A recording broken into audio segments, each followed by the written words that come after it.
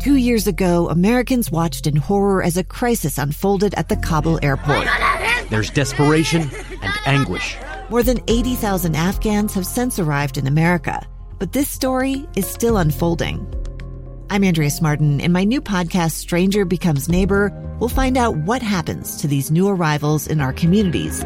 Who would help our newest neighbors? Follow us at kslpodcast.com, Apple Podcasts, or anywhere else you listen. Inside Sources. For years, lawmakers from both political parties have been piling on to the national debt with more and more spending. But this year, Senator Joe Manchin, Democrat from West Virginia, has been putting his foot down and tapping the brakes, as he likes to call it. So we want to dig into what that is and what it means and why it actually matters. Really pleased to be joined now by Eric Boehm. Eric is with Reason.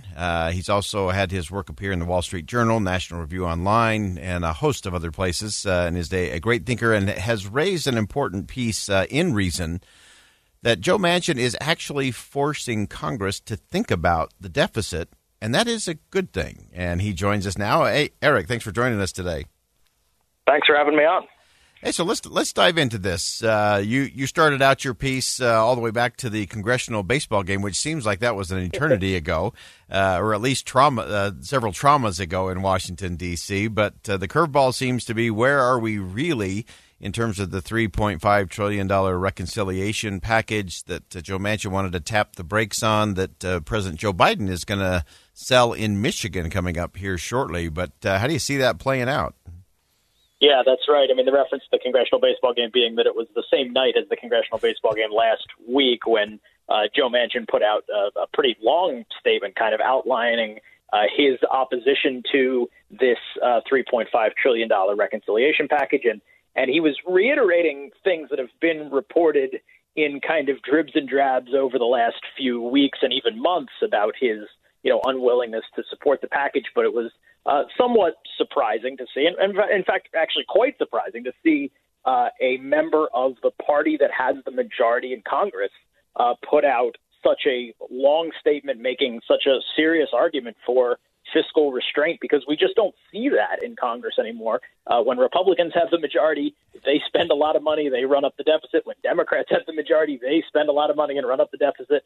And you sometimes see members of the minority party, and oftentimes when it's Republicans in the minority, you hear, sort of these calls for fiscal restraint. But quite unusual, I think, to see something like that coming from a member of the majority party. And as I said in the piece, Manchin's forcing Congress to think about the deficit. I don't know that he's actually going to force Congress to do anything about it, but at least he's raising some important points. And it is an important point. And I think you did hit on what actually unifies both parties, and that is when they are in power, debts and deficit spending suddenly are not nearly as important as when they are in the minority. And we're seeing that play out. I also thought it was interesting today that you had, of course, a letter going from Minority Leader Mitch McConnell to President Biden saying, hey, when you were in the Senate in 2003, 2004, and I think 2006, they said, Mr. President, you left it to Republicans to raise the debt ceiling, and we feel the same way now. So good luck. Yeah, these are somewhat different issues, obviously connected because everything in Washington ends up getting kind of lumped together and connected. Yes. Raising the debt ceiling is really about largely paying for spending that's already been approved. It's just about sort of letting the Treasury pay the bills that are already out there. That has been tacked on to the measure to raise the debt ceiling is sort of being tacked onto this $3.5 trillion in new spending. That would effectively require, not only raising the debt ceiling now, but would put us in a situation where we'd have to continue raising it in future years as the debt would continue to pile up. And I think just to sort of bring it back to Manchin, I think that the point that he makes, and he's been making throughout this process that is really the most important is that, even if the country is not facing a crisis right now from the running up of the national debt, that as you pile more national debt on, it just becomes more expensive to pay for it, right? That means you have to spend more money in interest payments every year, and that's money that the government is going to have to take in just to pay for spending that's already on the books. That's not going to any benefits for anybody. It's not funding Social Security payments. It's not funding any of the other things the government does, social spending or defense spending or any of that. It's just literally being sunk into the national debt. And that will ultimately wane. That will, reduce economic growth in the long run. Basically, every projection out there from independent analysts, the Congressional Budget Office, everybody agrees on that point. So it's not necessarily, it may be true that we may not face some sort of acute debt crisis, but we're still going to feel the consequences of this for the next decade, 2 decades to go. Yeah, no question. And as all of that continues to pile up, and as you mentioned, as we're paying more and more in interest just on servicing that $30 trillion in debt at historic lows, by the way. If it goes up to just historic averages, I think we'd have a major problem going on. But sticking with Senator Manchin and kind of this call to really think about it and think about spending. I'm one of those who thinks, we just ought to have an audit where we can just say, okay, let's talk about whatever you want to talk about. And let's just make sure, let's go through, if we're going to spend, let's make sure there's no waste, fraud, or abuse. Let's have some transparency in the process. And then let's have some accountability for the outcomes of those projects. I had Catherine Rampel from the Washington Post on earlier in the show. And she said, you know what, Democrats should just try to go a little smaller and actually try to get something that actually works done and see how that game plays out. Sure. I mean, we know one of the things that Manchin has proposed, this is not something that he put out in that statement last week, but something that Politico had reported right around the same time last week, that back in July he had a meeting with Chuck Schumer, the Senate Majority Leader, and he had proposed $1.5 trillion as the reconciliation package, so considerably smaller. That's still a ton of money. That's still roughly twice the size of the Obama stimulus. Just to put that in context for people, because I think these numbers are difficult to conceptualize. Yeah. That would still be, even as much smaller as it is than what the Democrats are proposing, it would still be a huge spending bill. And he proposes, look, we'll pay for it with a few tax increases, and then any additional revenue that comes in from those tax increases above and beyond the $1.5 trillion will be not spent on anything new, but will go towards reducing the deficit and the long-term debt.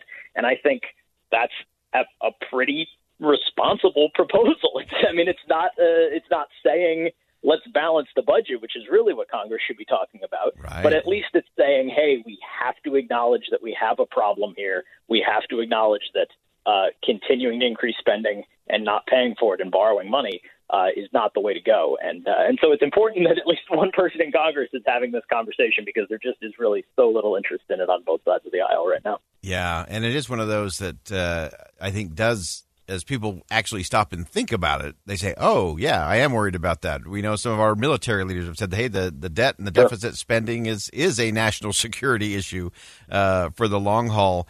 And yet there just doesn't seem to be that traction or that group in Congress to stick with Senator Manchin and say, let's really do some assessing here in terms of our spending. So as you look at it, Eric, rolling forward, what do you anticipate? What should we be watching for that maybe we're not watching for in the days ahead? Well, I think one of the things that you're not seeing is, and this is to the point that you just made really, is actually talking about how much of a national security concern the debt and deficit could be. And you're right that most people realize this is a problem. There was a Pew, I think it was, survey done back in the spring where they ask, as they do every year, they ask a survey of a couple thousand Americans, what are the things that you're most worried about in politics? The debt and deficit actually ranked second on that list.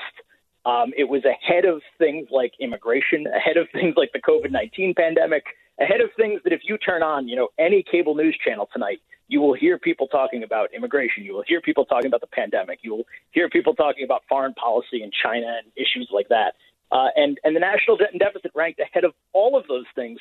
But it's not just a political problem. It's also a media problem. This is not something that gets enough attention. It's not interesting, right? It's not.